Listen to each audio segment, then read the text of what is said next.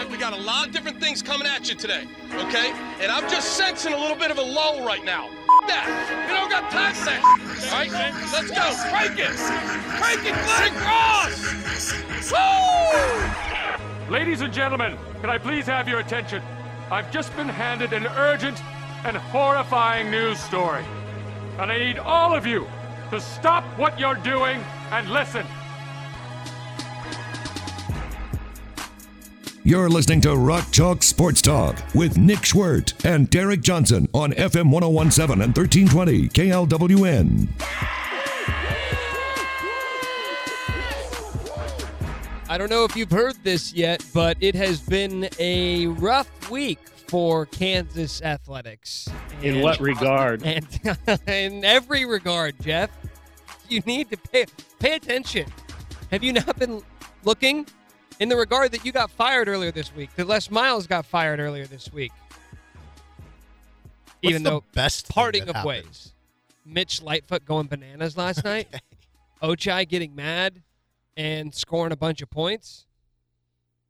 But earlier this afternoon, the week from hell was hit with an exclamation point.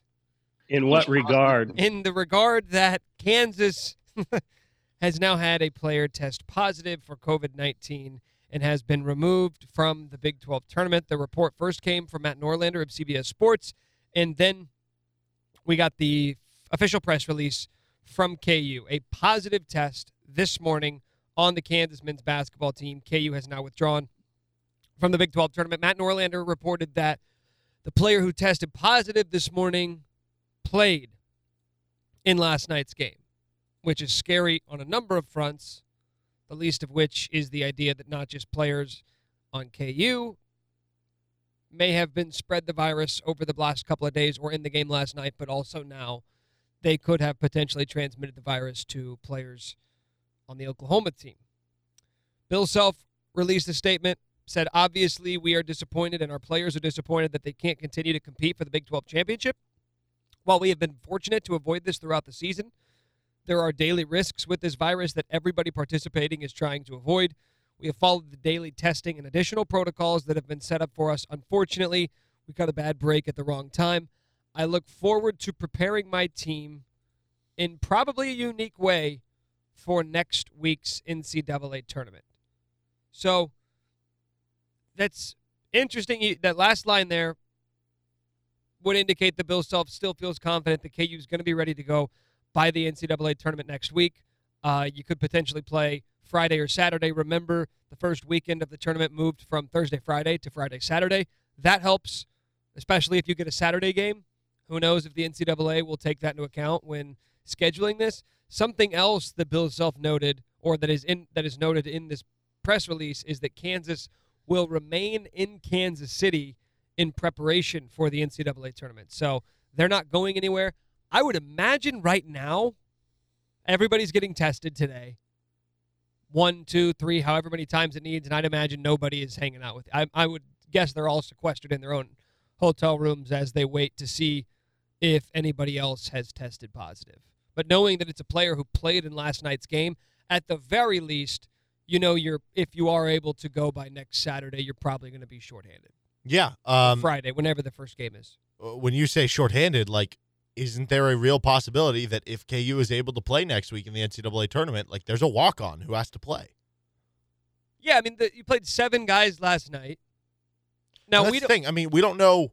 Are the players all in their own independent rooms? Do they have roommates? So, like, if there's one player tested positive, surely his roommate. So I would guess after David McCormick and Tristan Enaruna went into COVID protocol on Tuesday, just my guess would be that everybody got their own individual rooms.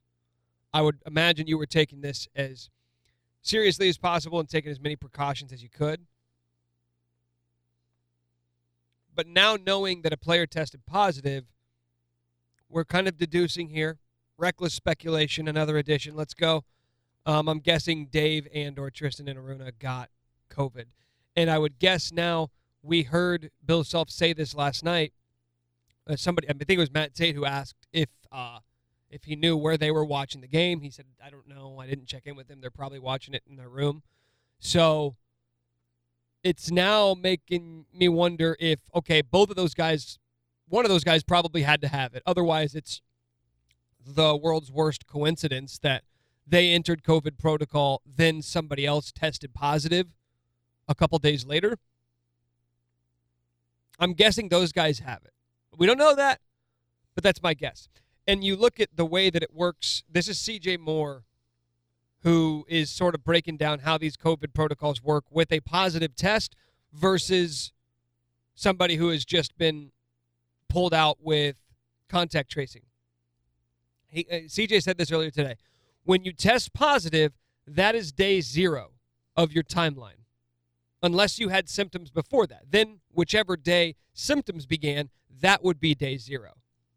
On day 11, you're able to return as long as your symptoms have passed. So all we know as of right now is that David McCormick and Tristan Enaruna were put into COVID protocol on Tuesday. If they woke up feeling sick on Monday, then that would be day 0. If everything happened all at once on Tuesday, then that would be day 0. If that was day 0 on March 9th, 0, 1, 2, 3, 4, today would be day 4. 5, 6, 7, 8, 9, 10, day 11 would be next Friday. So theoretically, those guys should be back by next weekend, which is why Bill Self spoke with confidence on Tuesday that they would have their full complement of players by next week. Now, how close to 100% are those guys going to be? Is conditioning going to be a factor? I don't know. We saw Baylor struggle mightily. We've seen a lot of teams struggle coming back from COVID shutdowns. KU never had to shut down, but you're talking about, at least in one case, David McCormick, a guy who plays a very significant role on this team. I wouldn't expect him to be the 16-6 David McCormick we've seen the last 12 games. I'll be completely honest. I would be surprised if KU was in the round of 32. Now, whether that means they aren't even able to play in the NCAA tournament to begin with, or they do get to play in the tournament and then they're playing so shorthanded that it causes them to lose, it becomes really difficult to me because, I mean, he played in the game. Like, what are the chances that the other players on KU that might have been high-fiving him or rubbing bodies against him or in the same locker room together, in the huddles together, what are the chances that not another one is going to test positive? Right now, you might not have tested positive, but it might be incubating in your body, and you might test positive on Saturday, on Sunday, on Monday of next week. That's the fear. Yeah. I mean, that's the big fear right And so you have to have 5 players to be able to play, but realistically, that would mean KU has, because with walk-ons, I think KU has, 14 people on the team? That would mean KU has 9 positive tests. If they have 9 positive tests, even though you could say, well, technically they have 5 players, they could play, they're not playing. If you have 9 positive tests, that's probably past the threshold of saying, you know what, this is probably okay. So there's already that hurdle you have to clear, which I don't know if you're going to be able to at this point, to be completely honest. And then, like you said, you don't know the conditioning of these guys. With all the other teams and players that we've seen come back, Brady Manick at Oklahoma, it took him like 3 weeks to look back to normal. And then it's like, even if you do have some of your players back and you're missing others, you're playing lineups that haven't played together before. Like I said earlier, you might even have to play one of your walk-ons. Like, imagine if Chris Tehan is one of your starters. And yes, that would be maybe the greatest Kansas March Madness storyline ever if Chris Tehan hit like 4 3-pointers and propelled you to a win in the opening round. But the likelihood of that happening is low. Well, so now we know one player who tested positive today. They won't be back, right? At least for the first weekend, right? Right. I mean, Like, something else that hypothetically. CJ talked about was contact tracing versus testing positive. In order to get wiped out to a contact trace, this is according to CJ, you have to have been within 6 feet for a total of 15 minutes over a 24-hour period. These Connexon bracelets that everybody's wearing that tracks your movements, they all sort of communicate with one another so you know, okay, this guy tested positive. Let's see anybody who came within 6 feet of this guy for 15 minutes. If you get knocked out by contact tracing, you have to have 7 straight days of negative testing. So what's going to happen now is that anybody who was within 6 feet of whichever player tested positive last night, which we don't know yet, for 15 minutes over a 24-hour period. Whichever player that is, everybody, which I would assume, honestly, is pretty much anybody who was on the court with him. Maybe that won't end up being the case. I don't know. You don't really think about things in those terms. Like, how often are you within 6 feet of one of your teammates for 15 minutes at a time? Maybe in the locker room, maybe on the bus. Who knows? So all of those guys now are going to have to test negative for 7 straight days. Today's Friday. So we won't know anything until next Friday. Mm-hmm.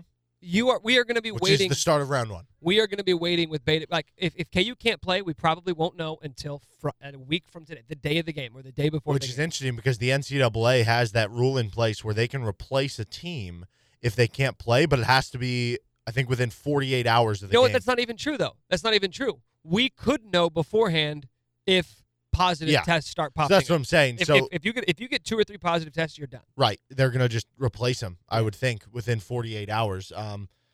And who knows? Maybe the NCAA. I don't know if like they would factor this into their decision when a team plays or not. If they're being smart, they should, because this isn't just a Kansas thing. Like we saw it happen to Virginia, Duke, but they're not going to be in the NCAA tournament anyway. And a couple other schools have had to leave their NCAA or their conference tournament for similar reasons. They should have those teams that had to go through this now that are playing in the NCAA tournament play it on Saturday. You know, they might still not end up playing, but at least it gives you an extra day. And an extra day might be nothing. You know, it might not matter. They might be so done with COVID that it doesn't matter. But that one extra day could be the difference. Your margin for error right now is nothing. Yeah. You've got nothing. Mm-hmm. Which is why if I were a betting man, I'd say KU's probably not playing in the NCAA. If I were guessing, I would say Kansas' season is probably over. Which is really unfortunate because think about last year, no tournament for anybody. This year, I keep seeing people say, well, okay, and then it could be a 3-year span without an NCAA tournament because you could have a 1-year postseason ban next year. I'll go further than that. They have 5 level 1 violations. There's a chance they get a 2 or 3-year postseason ban. Like, there's a real chance you might not see Kansas in a March Madness. This is ultimate doomsday, negative doom and gloom talk, but for 4 or 5 years. Not saying that'll happen, but like that is on the table. Yeah, now people are going to second guess, right? You play that game. Should you have even played in the Big 12 tournament to begin with? I feel worse for Oklahoma in that regard. Yeah, Oklahoma's probably pretty pissed, rightfully so. Now, a lot of that probably just stems from natural frustration of we didn't even do anything, and now our season's in jeopardy as well, because they're going to have to do the same thing. Like, they're probably going to have to conduct some contact tracing and see if anybody, you know, whoever played in that game, you probably were within 6 feet of them for more than 15 minutes. So that could easily wipe Oklahoma out and end their season as well. Because at this point, that's all we're going to be doing is waking up every single day, waiting to see if KU has announced that another player has tested positive. Because if that happens, it's not just the idea that whoever tested positive last night gave it to somebody else. It's that at this point you connect the dots and say, well, whoever tested positive last night probably got it from Dave or Tristan or the same source as Dave or Tristan. And if that's the case, then that means they might not be the only one. If it's 1 positive test this morning, what if that becomes 2 or 3 by tonight? We said this on Tuesday that you're lucky. You feel lucky that it was only 2 guys on Tuesday because we've seen how quickly 1 guy turns into 2, turns into 8, turns into the whole team shutting down for weeks. Mm-hmm. Maybe KU wasn't so lucky after all, and it was just delayed positive tests. And like you said earlier, the statement mentioned they're going to stay in Kansas City and get prepared for the NCAA tournament. But can you even risk that right now? Like, I know you might have certain guys who test negative on Saturday, but can you risk putting a practice together on Saturday? Because what happens if somebody is just in the incubation period and then they test positive for it on Sunday after you practiced on Saturday, and now you're for sure done for the tournament, and that's the risk you're going to have to take. Well, we could go into the NCAA tournament. Maybe we have a better chance of being there next week, but we're not going to get to practice for the next week. We'll talk more about this with Matt Galloway, Topeka Capital Journal. He's going to join us coming up here about 20 minutes or so. This Open's brought to you by Cycle Zone Power Sports. Have you seen These 3-wheeled motorcycles, not the ones that look like tricycles, the ones with the 2 wheels up in the front. Yeah, those are coming from CycleZone Power Sports in North Topeka. They don't have 8 legs, but they are called Spyders. It's perfect for you if you want the freedom of a motorcycle, but something that's just a little bit easier to handle. Their U-Fit system is perfect to keep you comfortable and not have a long trip wear you out. Plus, you can get them with heated seats, heated grips, a 6-speaker Bluetooth sound system, and a navigation system. It's the perfect travel companion.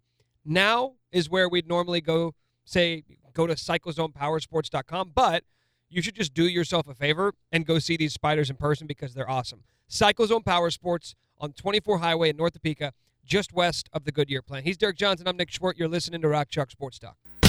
There's a lot of things you might be not really living up to snuff about right now. Are you getting enough haircuts? Are you shaving enough? Are you keeping up with your personal hygiene? Well, one thing that you don't want to be a loser about is having that dirty car.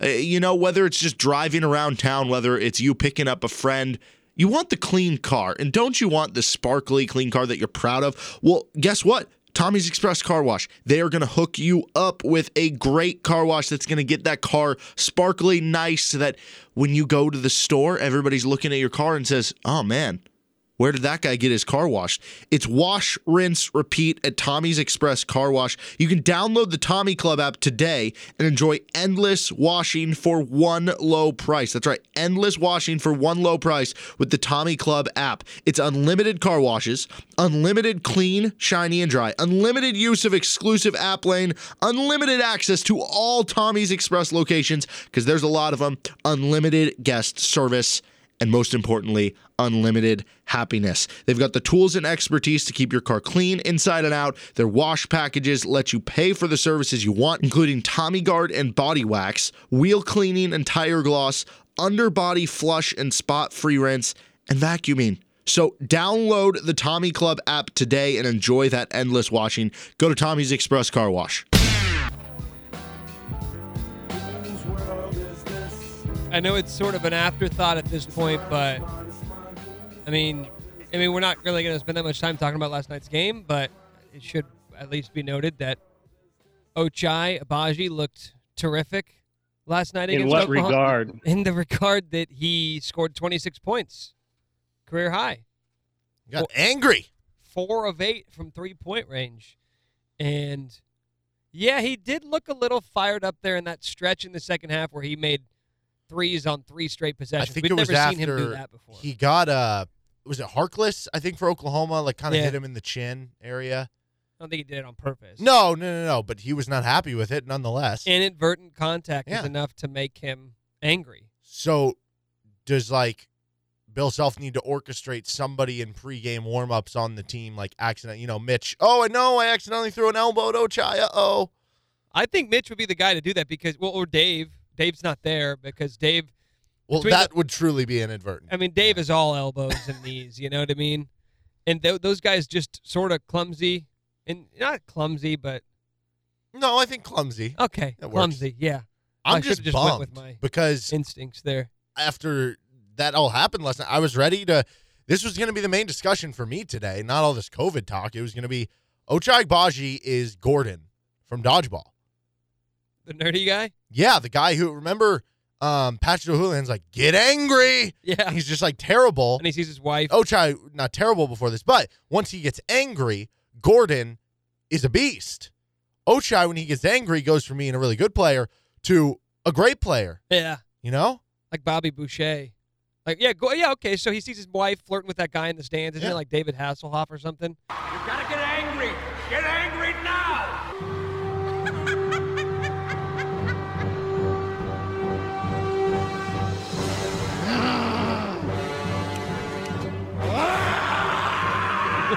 And that's exactly how I envisioned it happened with Ochai. He got in the huddle. He goes, "Arr! Arr!" And then he hit a bunch of threes.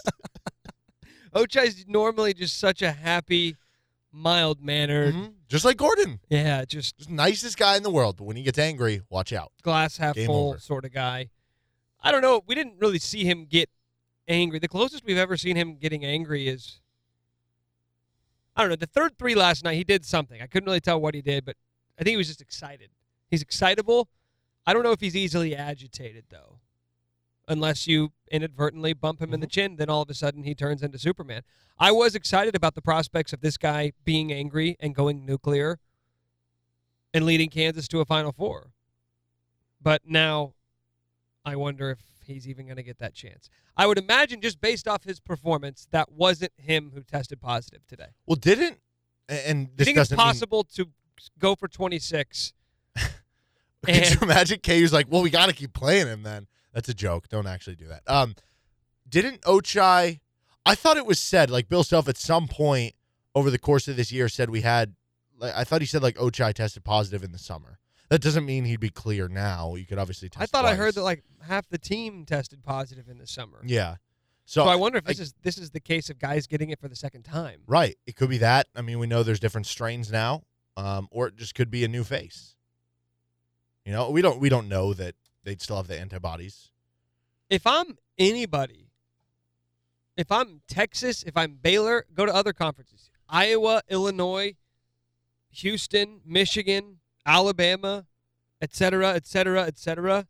Why would you even continue playing in your conference tournament at this point? What do you have to gain? Especially, if you're locked into your seed, like because you can say seeding, even if you wanted to say I want to move up a seed line. Yeah.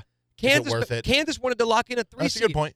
Kansas wanted to lock in a 3 seed as opposed to falling to the 4 line. You would rather be a 4 right and now. I'm not but saying, be healthy. And Yeah. I'm not saying now you made a mistake by playing, but I'm saying you can look at Kansas or Virginia, by the way, who had a positive test, and they had to back out of the ACC tournament earlier.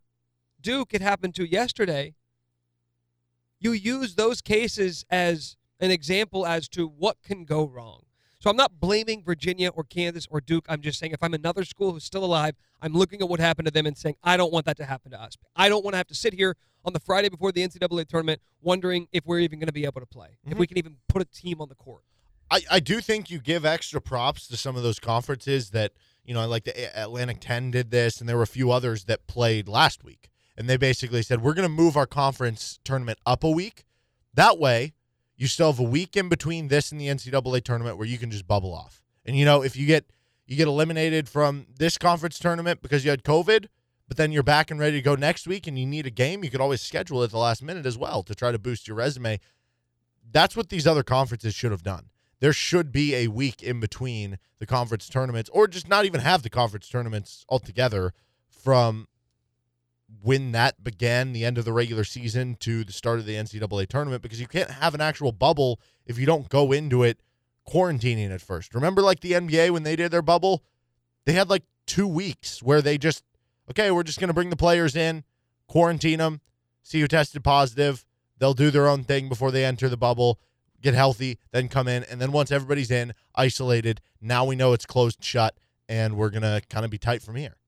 Yeah, I mean, we know, at least at this point, we know even if Kansas is able to go by next week, they're not going to be at full strength. They're not. Unless the positive test from earlier today proves to be a false negative.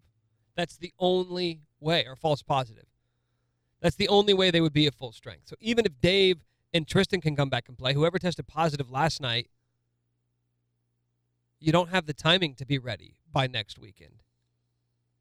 And even if Kansas does play next week, doesn't it kind of feel like the season is over right now? I know that they're probably trying to stay optimistic internally, but from our perspective, from a fan's standpoint, do you not get the feeling that even if you can put a team on the court, you're not going to be at full strength in terms of bodies, and even if you're close to full strength, if you're only missing one guy from your rotation, you start to wonder, well, how close to actual full strength are the players that are out there? Yeah, to me it seems like too many ifs. It's, okay, well, if nobody else tests positive, or if very few other people test positive, and then if that happens, then we can play. And if we can play with a depleted roster, maybe we can play a lower seed, and if we can find a way to win, then we can make the second round. And then if we can find a way to scathe by a second-round game, then we're in the Sweet 16, and now all of a sudden some of those players could come back, and then if they look like their normal self, then maybe the run could... There's too many ifs,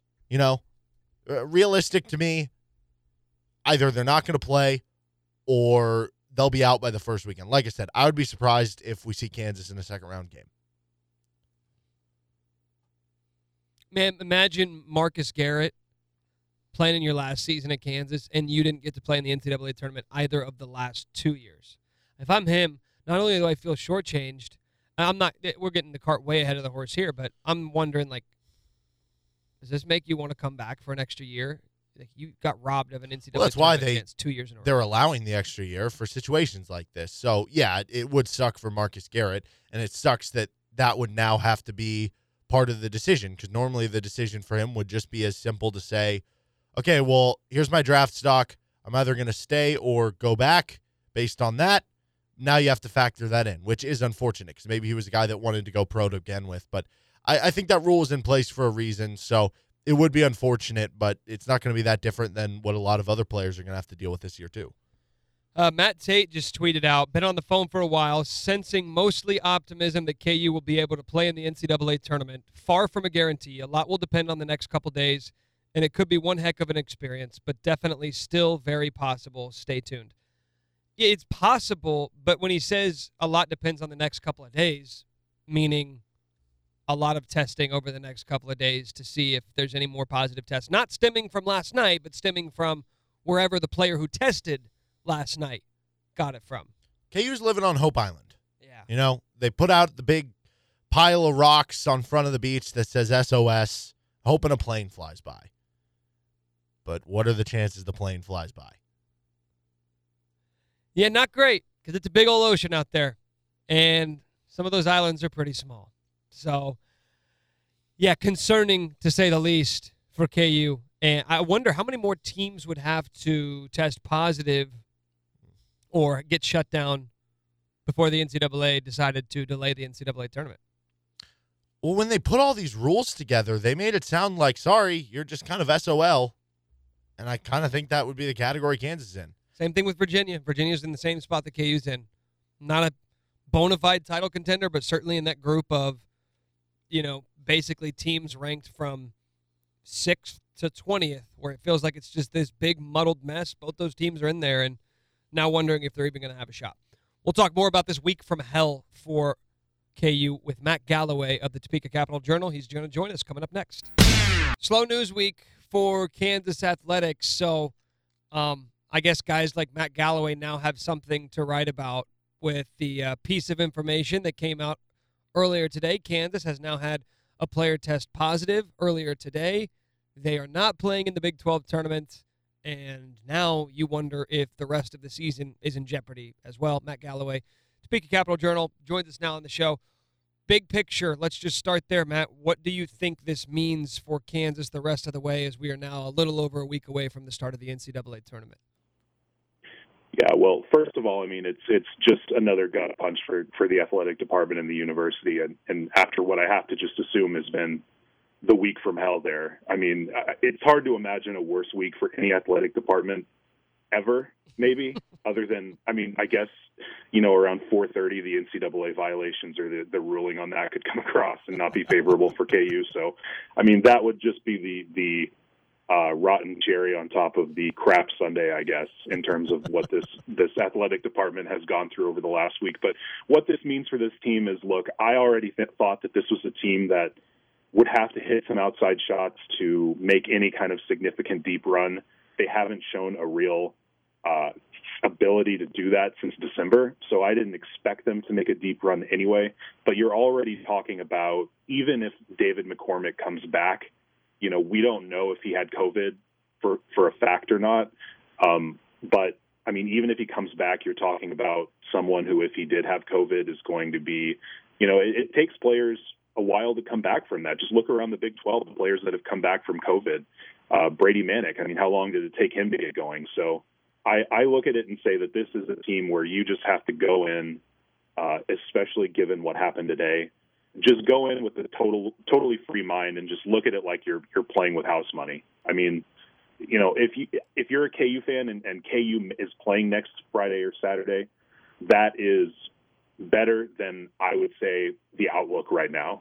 So no matter who they're playing, no matter if they lose on Friday or Saturday in their first game, I think you just have to look at it and just, I mean, is this wrong for me to be saying this? Is this kind of like really looking at the silver lining of a torrential downpour to say that you just have to be thankful that they're playing if they end up actually getting to that point?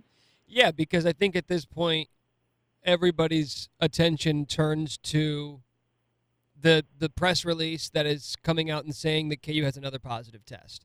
Because I don't know what the threshold is, either in your mind or officially, but you'd have to think they are one or two positive tests away from the season being over. I mean, they only played 7 players yesterday. There are only 7 players that they really, I guess 8 whenever you have David McCormick, 9 maybe if it's a blowout or whatever, and I guess depending on what you feel about Tristan and Aruna. But, I mean, you have to have 5 players available on hand. And, I mean, given the fact that, what we know about how transmittable this virus is, knowing that, as CBS reported, that one of the players that played in the game yesterday for Kansas is the one who tested positive, I just have a hard time believing that. I mean, I would say at this point, I would consider it luck if they make it through this stretch, or good fortunes maybe, without another positive. So we'll see. I mean, they're staying in Kansas City. I think that's wise. They're going to continue to practice out there and have as much of a bubble as, I guess, possible. But I mean, I look at it, these conference tournaments were a bad idea. I don't think that KU necessarily got it at this conference tournament, obviously, because they just played their first game yesterday.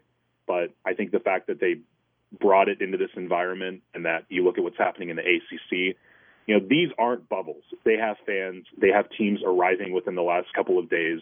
These aren't bubbles. It's a sham, and it's a disgrace. It's a spit in the face of what the NBA pulled off so successfully, called these bubbles. And this should be the biggest learning experience for the NCAA to realize, if it's not too late, that the health of this tournament and the legitimacy of the upcoming NCAA tournament is paramount. And maybe it's not too late to create even more of a bubble than you require, which is at this point 7 consecutive days of negative testing. Well, Med, KU has had such good luck, relatively speaking, to everybody else in college basketball. I mean, we've seen teams get shut down for a couple weeks at a time, in the case of Baylor, for almost a month at a time, with either contact tracing or positive tests. KU's been so lucky, but yet, don't you sort of wonder how this happened? We go back to Tuesday when it was announced David McCormick and Tristan and Aruna entered COVID protocols. At that time, I think everybody, rightfully so, sort of wondered, okay, how bad is this going to get, right? Is contact tracing going to all of a sudden mean that this guy has to sit out too, and now this guy's in protocol, and now this guy's in protocol? We don't know if those guys tested positive. They never released that information. But now that we know another player has tested positive, I'm not trying to retroactively place blame because I don't know exactly what happened. But my initial reaction was, if a player tested positive, how did that slip through the cracks when you're doing contact tracing over the last couple of days?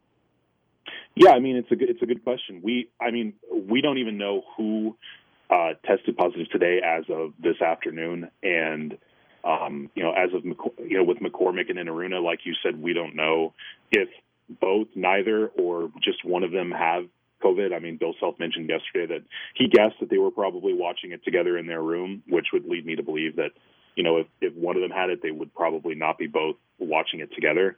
But yeah, I know it's easy to look at it and wonder if it's a case of someone slipping up. Bill Self has said all along that it takes a combination of luck, good fortune, I guess, and discipline to make it through the entire season without a COVID outbreak. And really, I think that with what Kansas Team Health and KU had been able to do over the first 2 months of the season, when you look at it compared to situations at Baylor, particularly, but basically all across the Big 12, where COVID interruptions had put on pause the team's activities several times in some cases, you look at it and you just think, okay, well, this is a KU team that's hungry after what happened last year. They're going to be as disciplined as any team in the country to make sure that they, don't slip up at all. And I'm not saying at all that anyone slipped up, but someone had to at some point have come in contact with someone who had COVID. I mean, that is the bare minimum of what we know. Even if we don't know that McCormick or Aruna had COVID, we know that they came in contact with someone who had COVID. So how did that happen, I think, is a fair question to ask, with the most important part of the season just a week away. I think that's a totally fair question to ask. And, it's an uncomfortable question to ask, but you have to look at it and wonder, at any point, were there any slip-ups? Did any players or anyone go to any public events that might have led to something like this? I mean, you don't know. And it's tough because this is such an unusual year. It's such an unfair year. No one is being asked more than the players on this team to just sit around McCarthy Hall for 6 months, basically, and just eat and sleep and play video games and then go to the gym. Like, that's basically all they're being asked to do. But you would think if you're going to slip up at all, it would happen at a time where it's not the most damning or damaging of the entire season. And I'm not saying that's what happened here, but at some point someone had to come in contact with someone who had COVID. So somewhere along the chain, and I'm not even saying it's with the players, but somewhere along the chain, someone slipped up, and it's an unfortunate situation. I would at this point view it more as bad luck as opposed to lack of discipline, because we simply don't know. But it's definitely something that could very easily wipe away KU's postseason for a second straight year. And depending on what happens this summer, I mean, you're looking at who knows how long before KU's going to go between NCAA tournament appearances. I hadn't even thought about that. Well, I mean, I'm not saying it's a guarantee that they're not going to make this one. I think, but like I said, I would view it as just knowing what we know about this virus more likely than not, in my opinion. And I'm not a doctor, I'm not a lawyer, whatever. So, I mean, that much has been established over the last few days. But I think that just knowing what we know about this virus and how close all these players are, I find it hard to believe that they're going to make it through this and be able to play in the tournament. But if they are, like I said, KU fans should look at it like a positive and view it as a house money type situation. Talking to Matt Galloway of the Topeka Capital Journal here on Rock Chalk Sports Talk. If you're any contending team in college basketball, how are you not packing up your bags and getting out of Dodge, so to speak, and refusing to play any more conference? What is there to gain at this point when you're seeing not just Kansas but Duke? You see Virginia earlier today. You're talking about potential Final Four caliber teams in Virginia and Kansas who are now wondering if they're even going to be eligible to play in the NCAA tournament. How do you not just get the hell out of these conference tournaments? No, I'm done. If I'm a coach at one of these conference tournaments, and I guess I just would pick up a phone and dial Lon Kruger, and I would ask him if he feels like it was worth it yesterday to play Kansas. I'm sure he doesn't at this point. So I would say I'm bailing on it. I'm saying I'll see you in Indianapolis if I have a seed secured. If I don't, then I'm playing it out. But that's it. I'm done. These conference tournaments were always a bad idea. They were always meaningless. And now, I guess Oklahoma just has to hope that their season wasn't wrecked yesterday. Yeah, I hadn't really thought that far forward either as Oklahoma. I'd be pissed if I was Oklahoma. I'd have a lot of questions. No, I would absolutely be pissed. And because KU, and it's not like it's everyone knew this. Everyone knew that KU had two players that were out due to protocols, whether they tested positive or not. And you can say that it's on Oklahoma for not saying, you know what, we're just gonna sit this one out because KU, we probably don't think it's worth it given what we know about the virus and incubation periods and things like that. So, you could say that Oklahoma entered this with eyes wide open, that honestly, it's quite possible that KU could have played yesterday with a positive player, even though they have had days of negative tests, and that's exactly what happened according to CBS. Well, I would wonder that, too, for the NCAA tournament. Like, even if Kansas is able to go, based off the way this happened with two guys going into COVID protocol, 3 days later another guy testing positive, like, if I'm the first-round opponent for Kansas, I'm probably calling NCAA saying, selection committee, is there anybody else we could play instead, right? Because I would have serious skepticism about playing Kansas next weekend. Well, it's on the NCAA, right? They could honestly, it's probably too late, but they should create as much of a bubble as possible. Players should arrive, and they should have a long, long period before they play their first game. And I know that that's not realistic, considering we're less than a week away from the first four. But to me, that's a failure of the NCAA and this attitude that we're past the pandemic, that it's over. It's not. That today, everyone who thought that got a reality check slapped right across the face. And you look at it and the idea of having 25% capacity at these arenas, whatever. Who knows whether or not that will affect it at all. But to me, the NBA gave the NCAA a blueprint, and granted, there were fewer teams at that bubble, but they could have created enough sites around Indianapolis or at different places around the country that you could probably really lock everything down, and you could have a legitimate tournament over the course of 3 weeks. And instead, it appears that they're just going to go straight from these ill-conceived conference tournaments into an perhaps ill-conceived NCAA tournament. And I don't foresee any possible situation where we don't have teams advancing to the Elite Eight, maybe the Final Four, due to other teams just not being able to play. I mean, all Texas had to do to make the Big 12 championship game was beat Texas Tech. Are we going to really look at it like they're a legitimate champion if they win the Big 12 title game tomorrow? Probably, yeah. If they beat Baylor, honestly, I'm talking myself into that live on the air. But what if Baylor ends up having another, their third or fourth or fifth or sixth or whatever it would be COVID pause, and Texas just ends up being gifted the Big 12 tournament? I think that everything through this year has already had to have been looked at through, COVID lenses. But to me, it's no different than how the regular season unfolded. It's just people became numb to it. Now that it's on a bigger scale and that it's quite frankly happening in our own backyard, I think it's a reality check that people probably weren't expecting going into this week. I don't want to get too ahead of ourselves here, but I mean, what if Marcus Garrett doesn't get to play in the NCAA tournament his final 2 years at Kansas? Like, if I'm him, that would be a shame. Man, I'd be like, I was robbed of half of my potential NCAA tournament appearances. The year before, 2019, the team just wasn't very good. Like, I'd feel pretty shortchanged at that point if I were him. Yeah, I mean, he's had a good career. Defensive Player of the Year, obviously, made a Final Four as a freshman. But you look at it and you would say that, and who knows? I mean, I don't know enough about what actually happened to cause this outbreak to speculate. So, I mean, who knows, like, exactly how everything unfolded.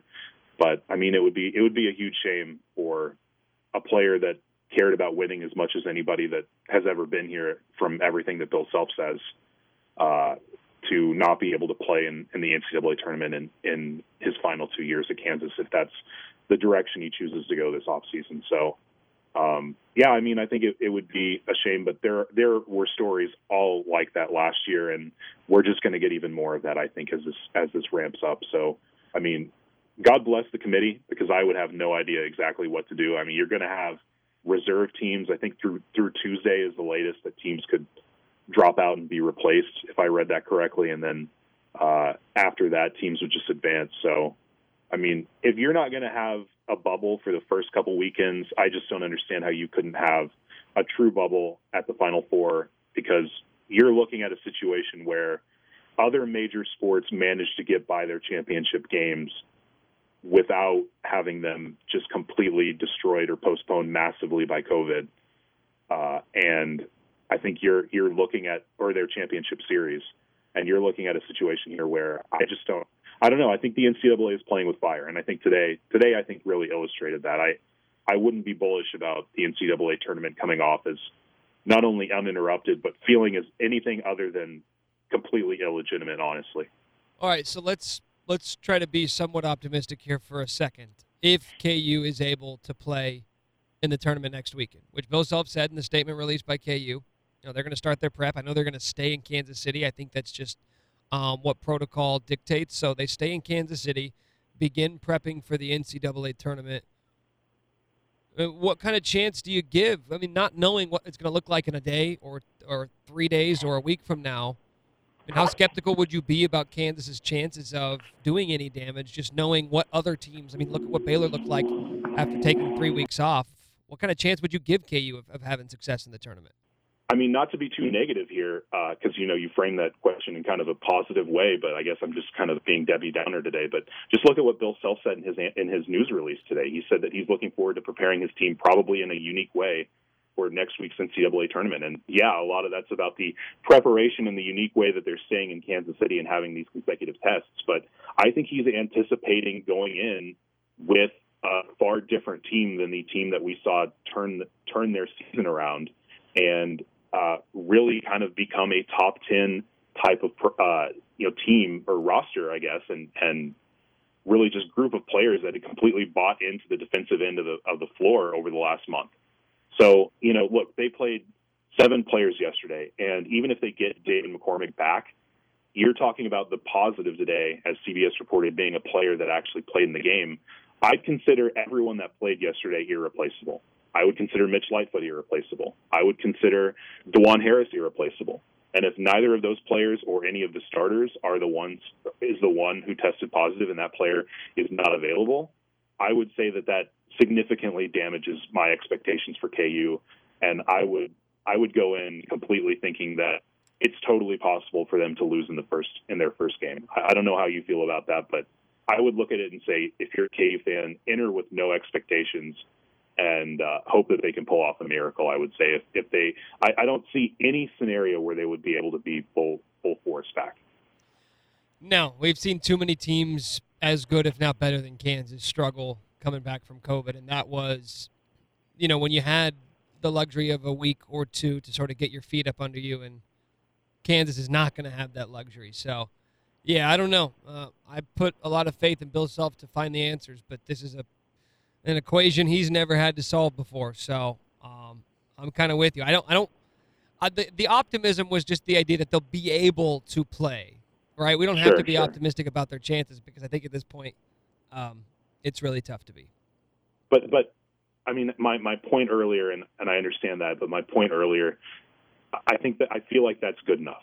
Like, if they get there and they play, as of Friday afternoon, that would be a positive development in my book. I agree 100%. Just being able to get there would be seen as a positive based on how you're probably feeling internally inside that program right now. He is Absolutely. Matt Galloway. Check out his work in the Topeka Capital Journal. As always, appreciate the time, man. Thanks for having me. Could your business use a little push right now? Need help getting the word out there that you're hiring? Do you just want to let people know how great of a product you have? Well, you can advertise with Rock Chalk Sports Talk and or the Best of RCST podcast. For more information, contact D. Johnson at gpmnow.com. That's D. Johnson at gpmnow.com. You're listening to Rock Chalk Sports Talk with Nick Schwert and Derek Johnson on FM 1017 and 1320 KLWN.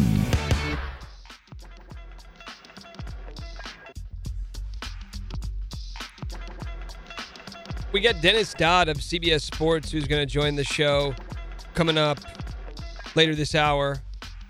I'm Nick Schwert. He's Derek Johnson. This is Rock Chalk Sports Talk. All week we don't have time to talk basketball because there's so much going on with the football program. I thought today we would come in and be talking a lot about the football program again, and now all of a sudden the football program talk is back in its rightful place. In what regard? In that basketball tends to be more popular in these parts than football.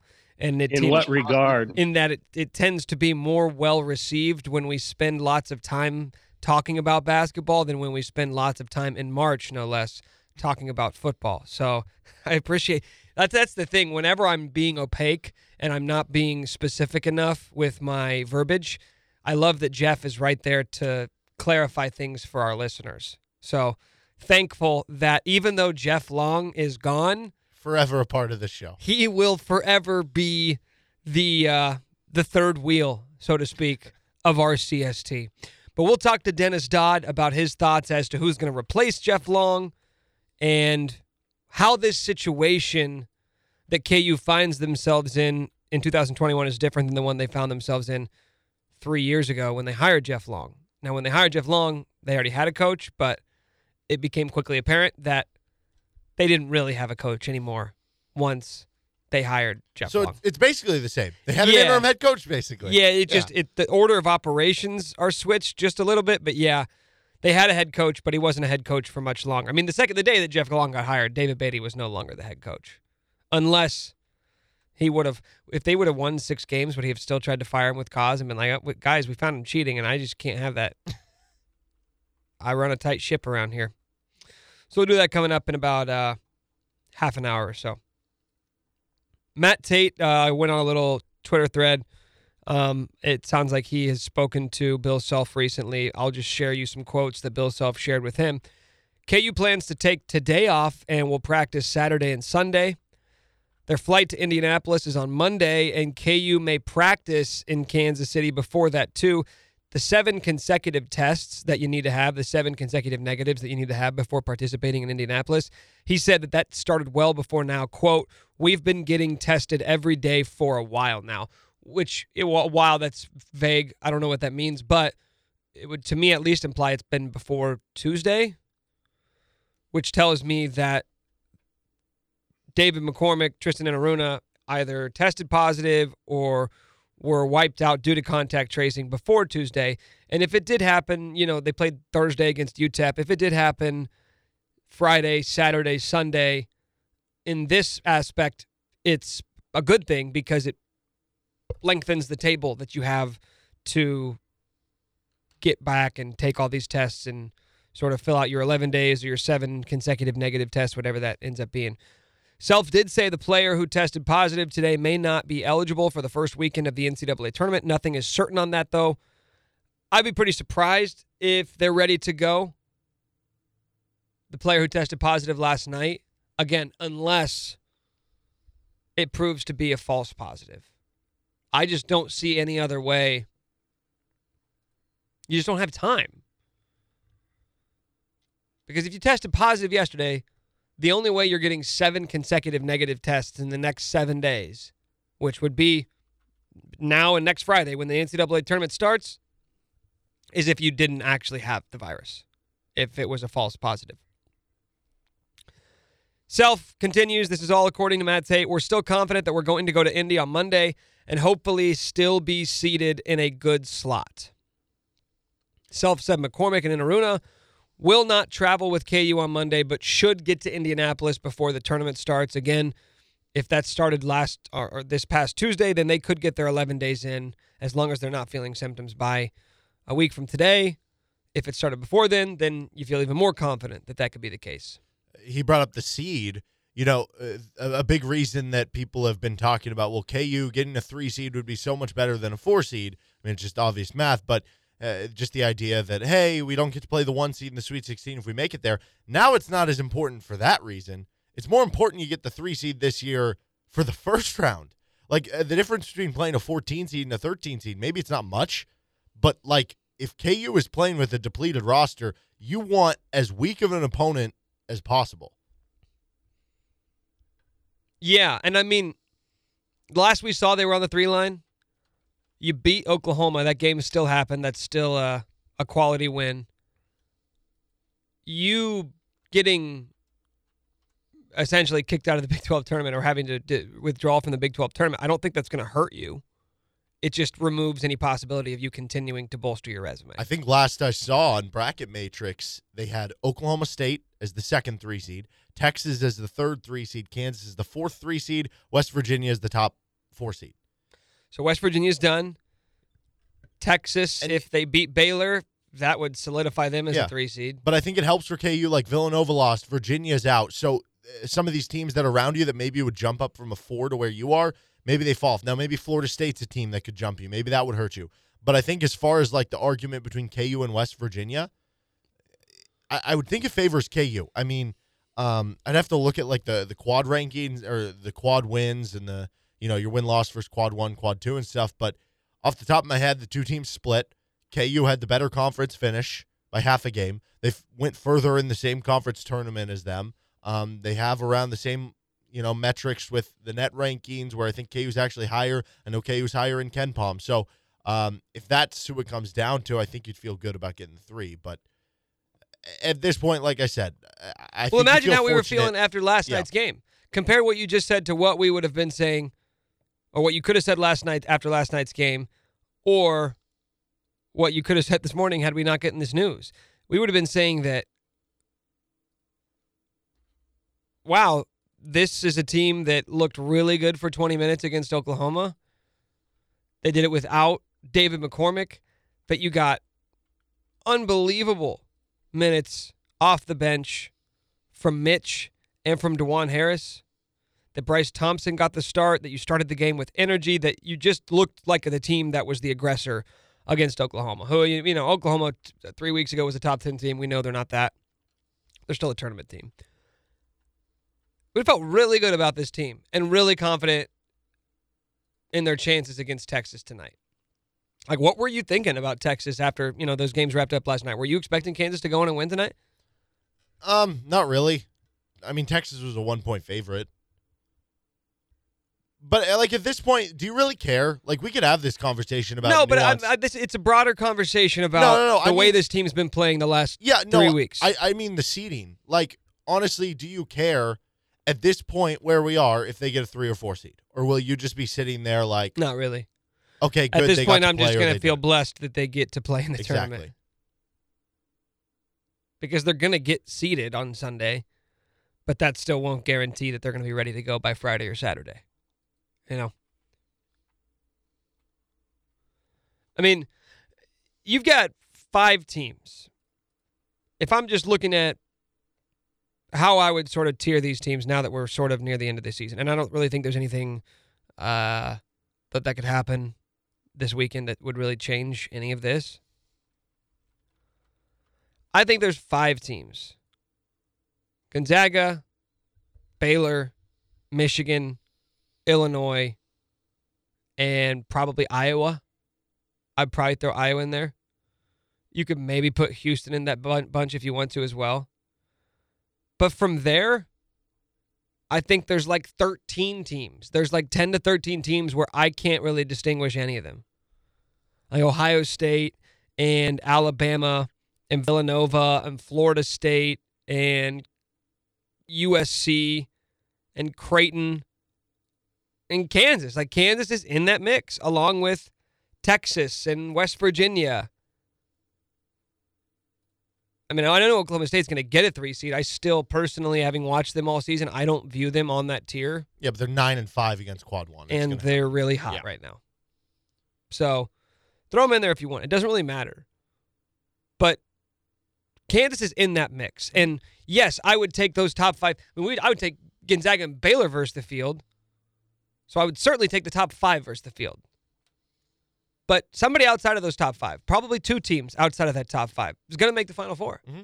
And amongst the Ohio States and the Alabamas and the Virginias and the USCs and the Florida States of the world, Villanova, Kansas is right there in that mix. And yeah, I'm not going to take them in a 1-game set against Baylor or Gonzaga, but one of those teams, a couple of those teams are going to make the Final Four. So the idea that, Kansas hasn't looked like a Final Four contending team all year. Well, neither have any of those other teams, but somebody's going to go on a run. Today, though, I feel much less confident that Kansas is going to be primed to go on a run because of the fact that I don't even know if they're going to be ready and if they are able to play. How close to 100% are all these players? David McCormick and Tristan Enaruna may be playing in a game where they've had 1 practice before. And in that 1 practice, how much work did they really do? That's what concerns me, is that maybe you'll be good in 3 weeks because you win 2 games and then you get another 4 or 5 days to get right. But those 2 games at this point seem like a far cry from being a given. Yeah. And it affects players differently with their conditioning. Brady Manick struggled for a long time for Oklahoma. You could argue that whatever you want to say about the Baylor game against Kansas, I know a lot of people were like, well, that wasn't fully healthy Baylor, but I think they probably disproved that after that by winning a bunch of other games against good opponents. You could go with the side of it and say, well, Michigan came back from their COVID pause and they came back on Wisconsin. So they took a week off first, all though. sides. They took a week off, though. They took 8 days off. doesn't have that luxury. I don't know. I keep going back to the fact that there's so many ifs involved here. There's so many things that have to go right at this point. Just hoping that a bunch of tests go your way for KU to even play in that first game. And then from there, for you to even win that first game shorthanded. And if you do make it to the Sweet 16, we might have a completely different story to be talked about, because then it might be okay, here come the reinforcements, But it just seems like too tall of a task. Okay, but we don't know the player who tested positive last night or today. But according to Matt Norlander, that player played in the game. So it's not Chris Tehan or Latrell Giselle, right? It's one of those 7 guys who played. We just talked to Matt Galloway in the last hour, and he said, I don't think any of those players are replaceable. And he's right, because you don't have anybody to replace them with. It's not necessarily that those guys are just so good, there's nothing they can bring to the table. That may be it, depending on who it is, but it's that who are you going to replace him with? You don't have anybody else. But if it is, I'll just go ahead and say this, and this is reckless, but I don't think it is Ochai or Marcus Garrett, because those guys looked tremendous. Now, unless they are just symptom-free, which could be the case, it would be sort of surprising to hear that Ochai had the best game of his career when he had COVID. Well, I wouldn't personally relate it to their performance, just because if they were having symptoms yesterday, which led to a worse performance, why did they play? Right. Yeah. So I would think that the symptoms started today. They would have started feeling bad today. Yeah. So Yeah, I wouldn't relate it to performance. You're probably right. But if we're using that moving forward, if it is Ochai or Marcus or Jalen, like those three specifically, I mean, there's a massive blow. Yeah. Massive blow Because for you in the first weekend of the tournament. Right. If you don't have any of those guys for the first two games, Yeah. like with Ochai, he is your most consistent offensive threat. With Jalen, he is your Swiss Army knife. He's your best rebounder. Mm-hmm. With Marcus, he is your leader. He is your lockdown defender. There's nothing you can do to go about replicating that. No. I mean, yeah, without Marcus, at the very least, you have DeJuan Harris, even though is DeJuan going to play 40 minutes at that point.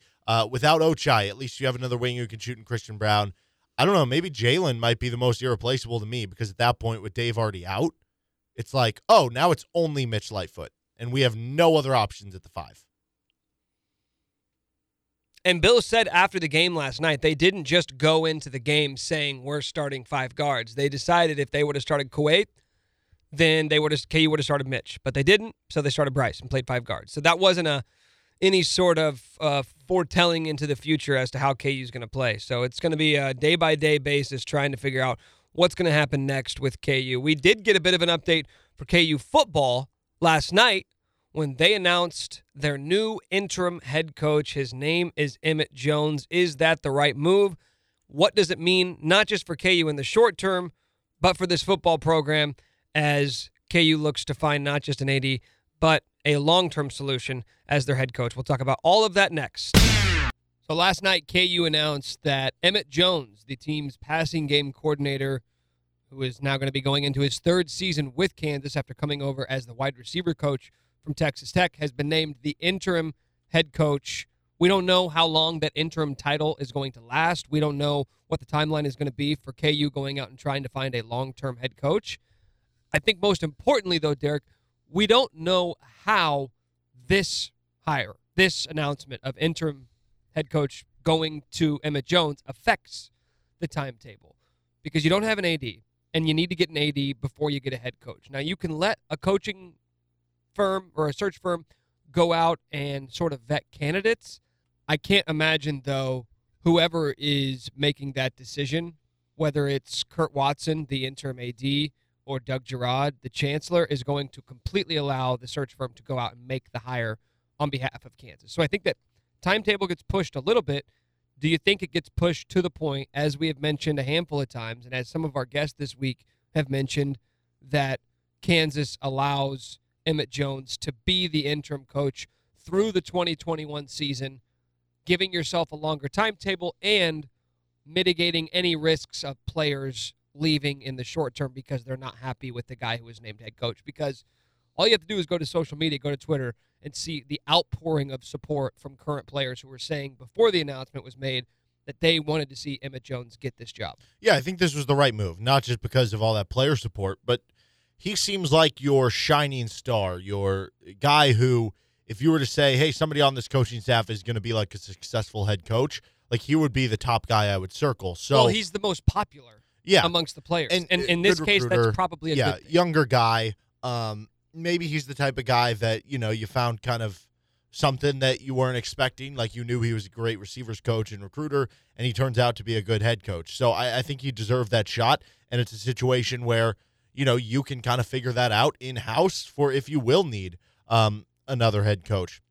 I think the thing is with Emmett Jones, he's probably, with all that player support, going to be the guy who keeps the team together the best. Like if Mike DeBoard would have been the guy, you probably would have seen a few players maybe decommit, ask out of their national letter of intent, or maybe transfer away from the program because they don't have relationships with Mike DeBoard.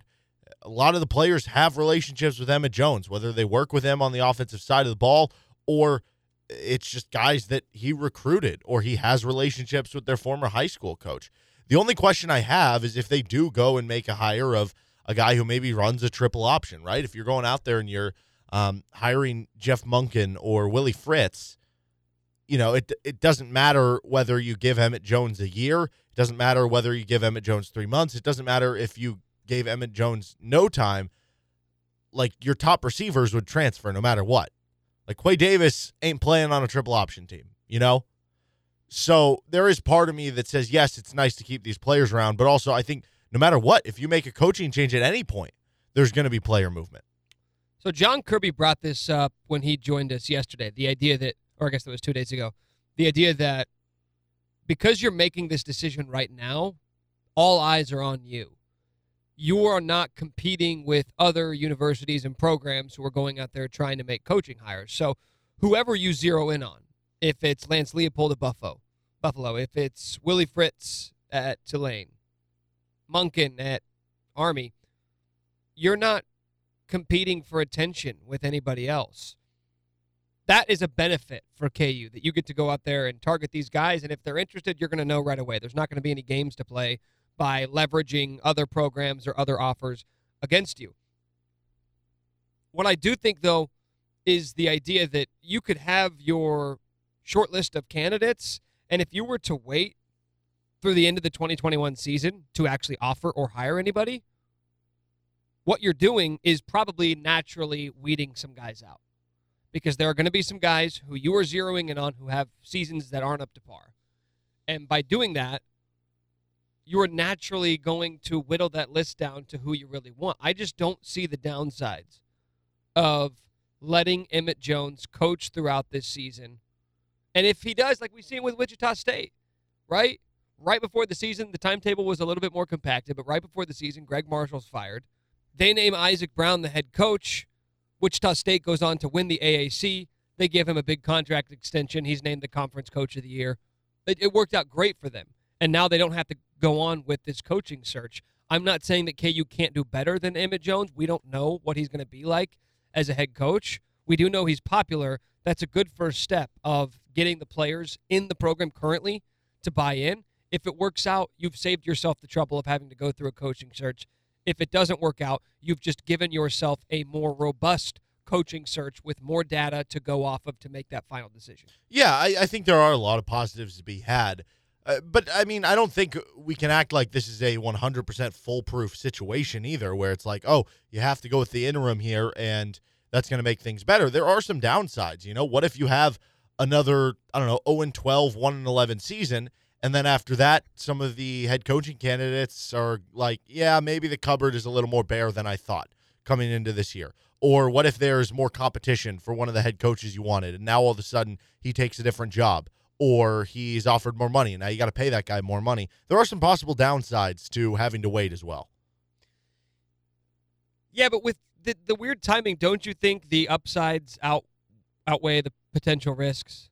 Knowing that there's nothing that can really happen between now and the end of the season that's going to make this job less appealing than it currently is, right? Like, we can make jokes about, who wants to come coach at Kansas? Look at all the track record of guys who just haven't been able to figure it out.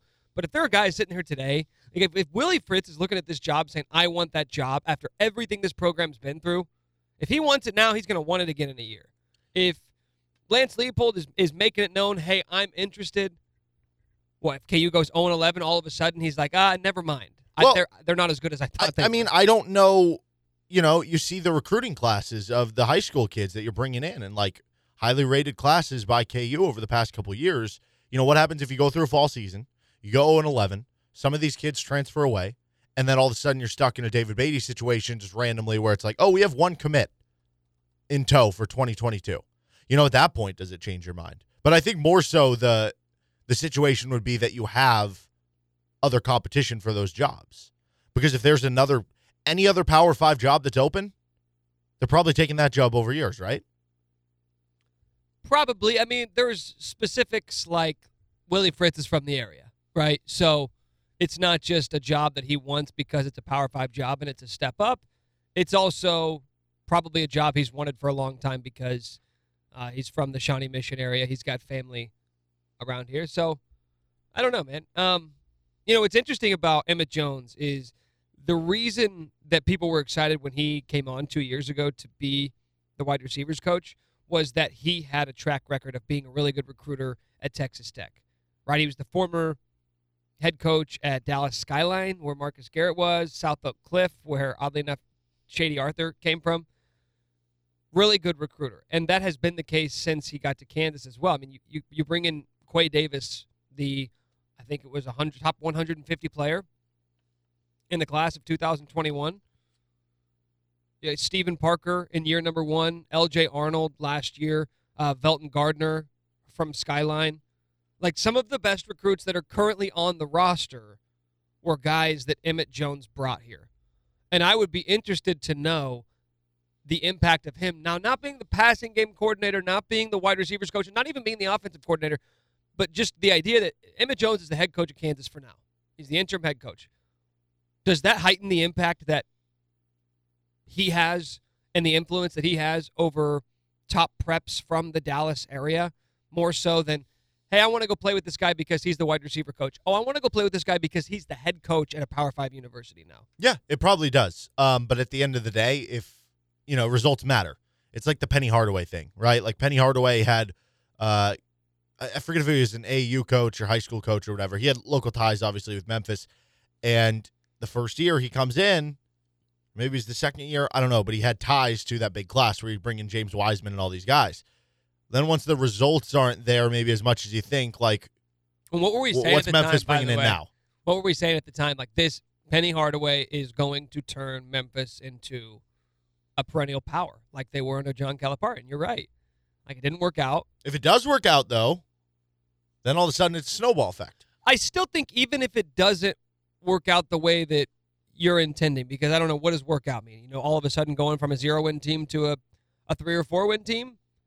Right? Because that's what Charlie Weiss thought when he got to Kansas was, if I just get there and win 3 or 4 games every year, then I'm golden. It didn't work out. If Emmett Jones is thinking that, like, if I just win 3 or 4 games, first off, easier said than done.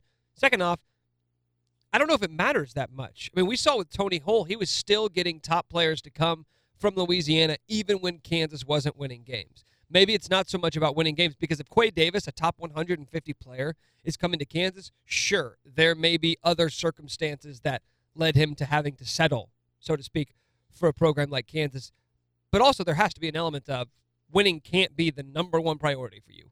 No, but I do think it's different when that guy is the head coach, because then it's like, oh, now the win-loss record is applied to me, as opposed to when you are the associate. Coach, you can say, I'm a great receivers coach. It's not my fault. I'm not even calling the plays. Mm-hmm. Now you may not be calling the plays, but you're running the program. But you remember when Les Miles got hired, what did we say his number one thing needed to be? Was just being the sort of CEO for Kansas football. You don't need to run the plays. You don't need to micromanage and breathe down your offensive coordinator's neck. Be the CEO. Oversee this rebuild. With Emmett Jones, I kind of view it the same way. I've honestly, unless you're Andy Reid and you are a transcendent offensive play caller, if you're at a place like Kansas, you're going to be the CEO, as opposed to, like, have you even thought about for a second, what kind of offense is Emmett Jones going to run? No. I think about the fact that players respect him, players want to play for him, and he can recruit at a really high level. Mm-hmm.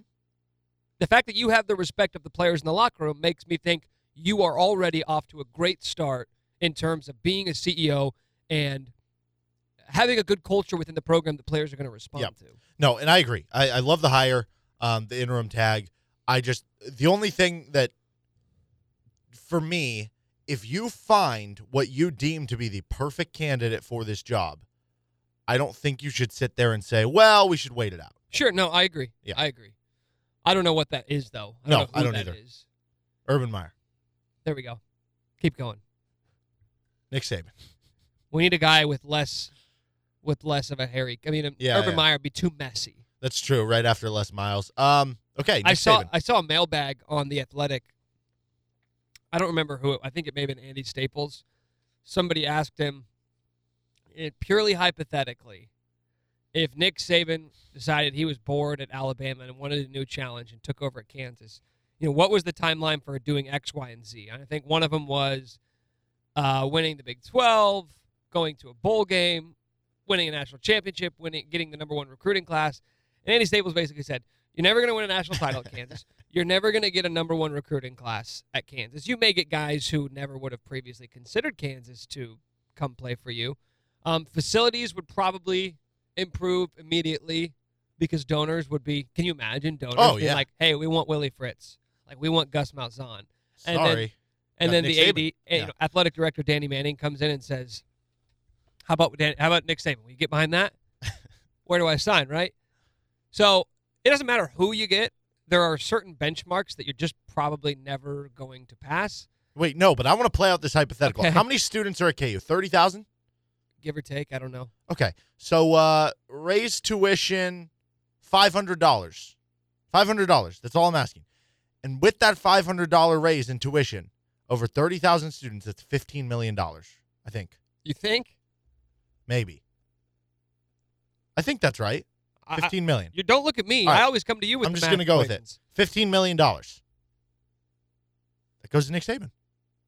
Is he saying no to $15 million a year? I think there's a bit of an issue raising tuition for the sole It's purpose only of $500. No, why don't you just get the donors to pay for it? You got billionaire donors. You got Philip Anschutz. You got Dana Anderson. Like they'll probably be more than willing to pony up for Nick Saban. Honest question, what do you think Nick Saban would need?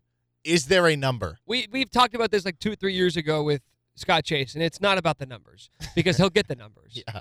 Nick Saban will get the number from They offer him $50 million a year. No, he Does said. say? I think Scott said you'd have to change the name to the Kansas Nick Sabans, or the Hey, Kansas. it's Sabans. possible now. Did you see Michigan State? Or what if Nick Saban was just like, I really like Tigers? I think this is all Scott's bit, but he said I really like Tigers, so you have to change your name to the Kansas Tigers. No, but this is all possible now. Did you see Michigan State? They are now, it's like MSU Spartans brought to you by like Rocket Mortgage or something. Yeah, well, he's got to deal with Aflac. So do that. Kansas brought to you by Nick Saban. No, he's got it by Okay, Aflac. sure. Kansas Nick Saban's brought to you by Aflac. Aflac would On board. probably pay for the hiring Yeah. at that point. Would you be on board with that? What if it was just the Aflac Jayhawks? Oh, no, they change it from Kansas Jayhawks to the Aflac. Aflacs. The Aflac. No, they're Aflac the Ducks. Aflac Ducks. Or is it a goose? I think it's a goose. Okay, the Geese. I mean, it'd be a unique team name. You know anybody else But named the Geese? Here's the problem with doing this. I don't know how many more years you're getting out of Nick Saban for this trade-off, right? Like, he's an older He's guy. up there, yeah. Would you do it? If he guarantees Yes. you 5 years, you're He probably wouldn't- going He to. wouldn't even need to guarantee You're me winning 5 a Big years. 12 championship I'd in do that it 5 years. I'd do it for 2 years. I would do it for 2 years. Because regardless of what you accomplish while he's here, you'll be set up for success after that. And other coaches will be like, well, what? If Nick Saban was so interested in that job, then maybe I should start kicking the tires on that Kansas opening. All right, he's Derek Johnson. I'm Nick Schwert. Let's talk about where Kansas is going to go from here, what's next with their head coaching hire, and with their athletic director vacancy. Dennis Dodd of CBS Sports is going to join us next. It's been a busy, hectic week for the Kansas Athletic Department, but the weeks that follow are probably going to be just as significant, if not more important, to what comes next for KU. Let's talk about it with Dennis Dodd. CBS Sports, he joins us now on the show.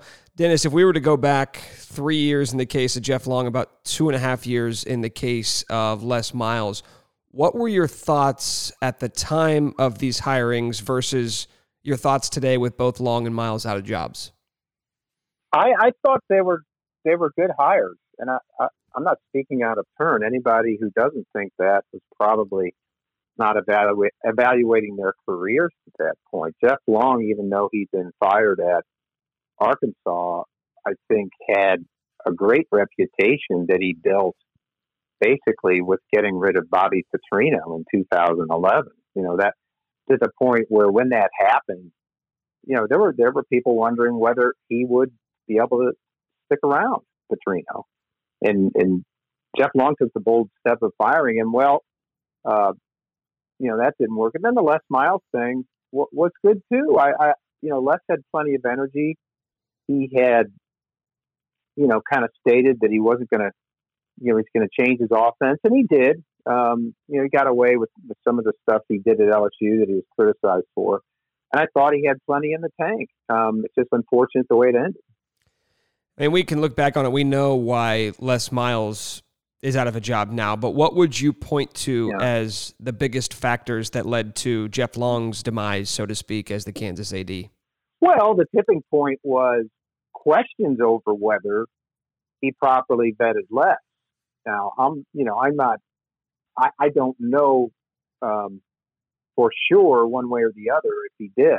I know, having talked to people there, that they thought he did.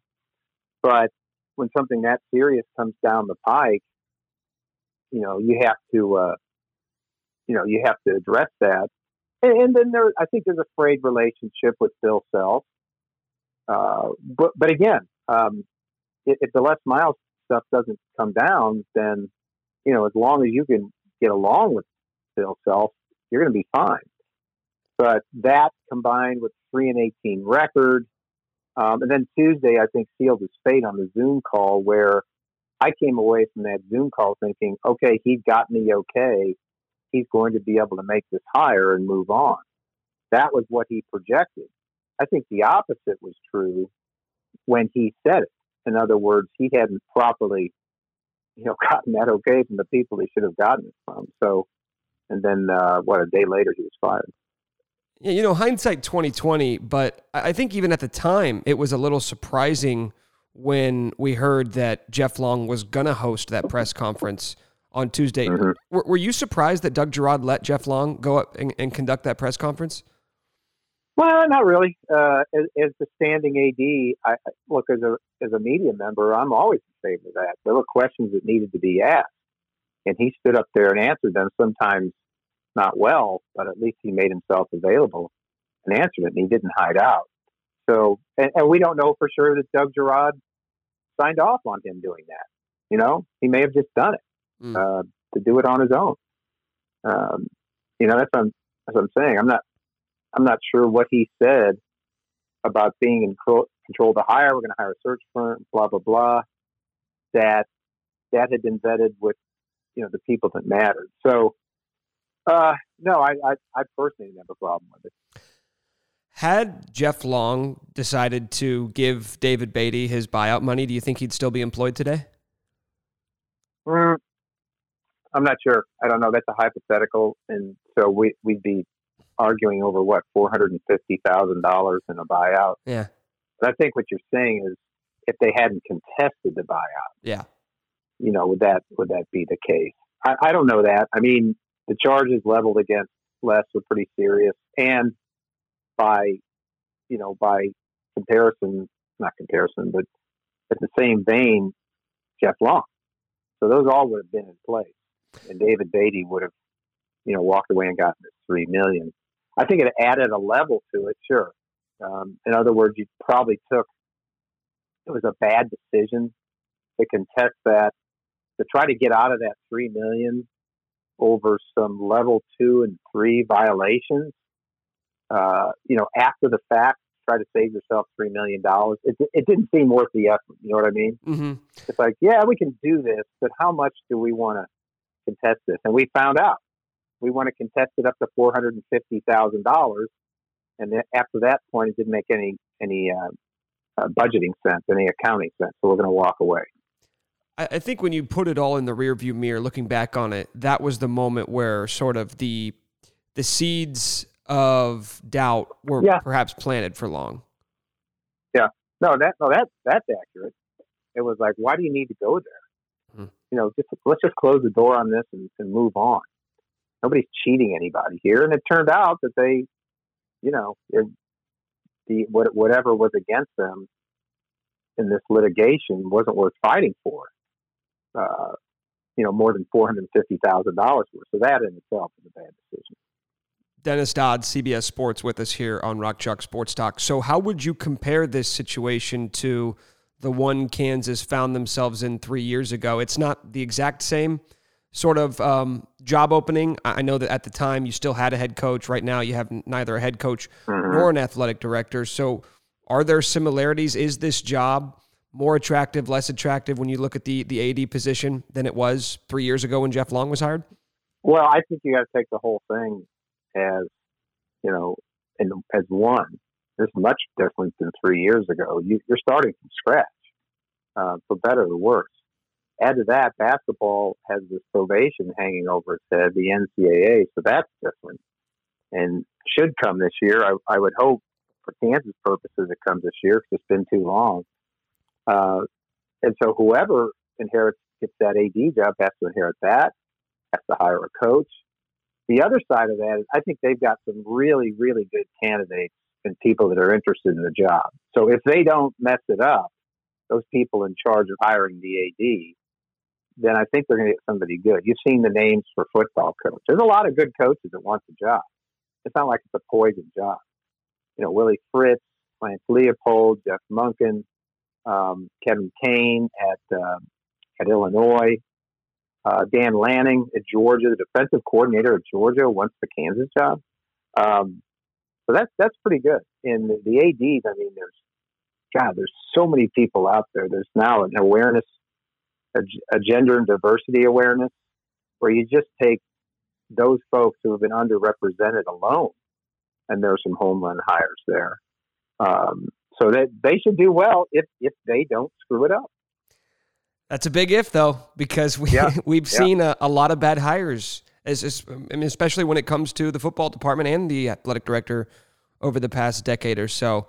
I mean, you've been around, you've seen these hires, Dennis.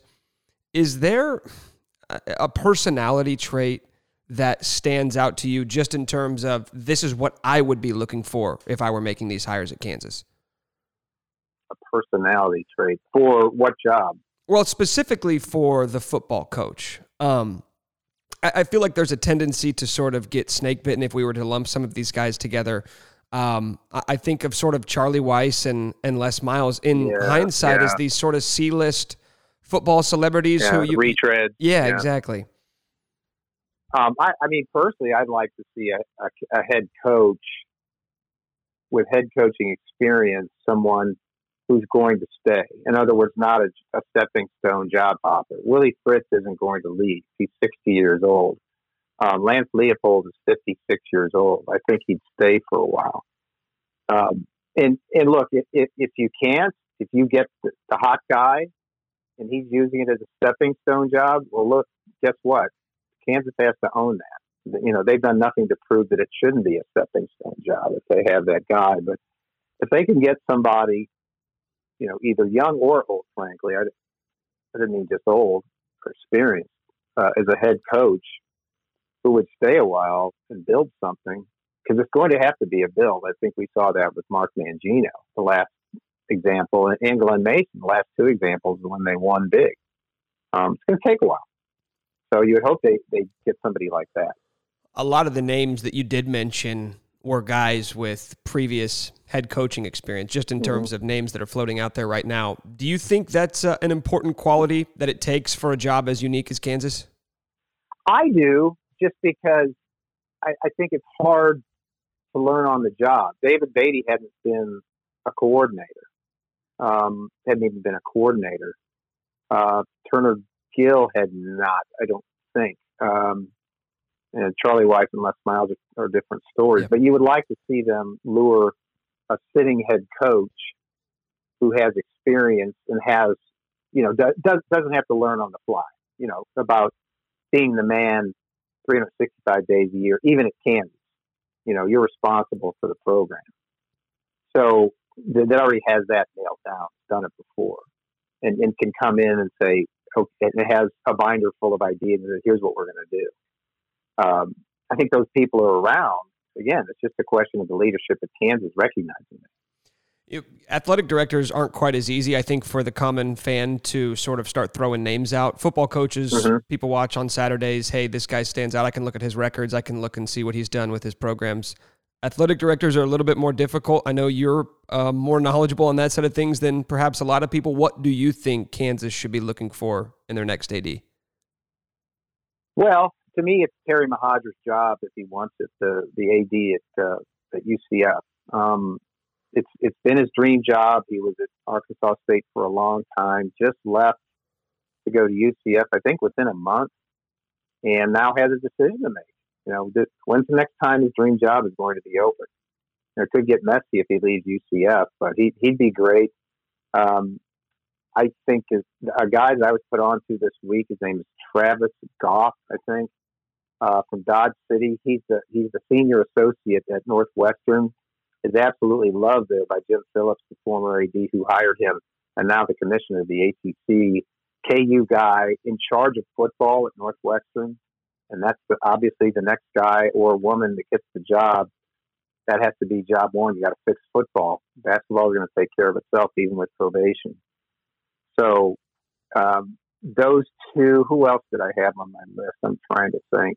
I saw you mention Oliver Luck, which was a name that Oliver Luck. Yeah. Now, I have no idea if he's interested, but you give him the job tomorrow if he wants it, because here's a guy who's got an impeccable reputation, very capable. Former West Virginia AD, former number 2 at the NCAA, was most recently commissioner of the XFL. That didn't work out, but is so well respected in the college community. To me, you want somebody, if you can, that reminds you of Bob Frederick, who was that quiet, solid leader. Oliver Luck reminds me of that. And again, I have no idea if he's interested, but I think you got to make that call, and you got to make it quickly. Either to scratch him off the list, or okay, he's interested, and get going on it immediately. Terry Mohagir's been the name that I think I've heard floated out the most. He's been on the move a lot, and he just hired a new head coach at Gus Malzahn. How much does that complicate things? Well, it complicates things only that he would. I think Gus Malzahn cares, but Gus Malzahn's a ball coach, so he's just, that's the guy who hired him. He'd be inheriting another AD, but Gus Malzahn's a brand unto himself, so I think he's confident in his abilities. They'd be really, really mad at UCF, but these kind of things have happened before. And look, he could say, Power 5, top 5 basketball job. I've worked for this my entire life. I hope you understand, but this opportunity came out of nowhere, and I'm sorry. I don't know what the buyout is. That would have to be something discussed, or if there's a buyout, I don't know. You don't see this very often among ADs. So, and he's done a really good job of hiring football coaches at Arkansas State. He inherited Gus Malzahn, I think. He came in September of Gus's only year at Arkansas State, but then hired Brian Harsin. He's done hired Blake Anderson, so he's done a really good job. He knows how to conduct a search and hire a search, and I think that's the biggest thing with him. He's Dennis Dodd. You can check out all of his work, cbssports.com. Dennis, appreciate you taking some time. I know it's been a busy week, so thank you so much for the conversation today. Nick, enjoyed it. Thank you.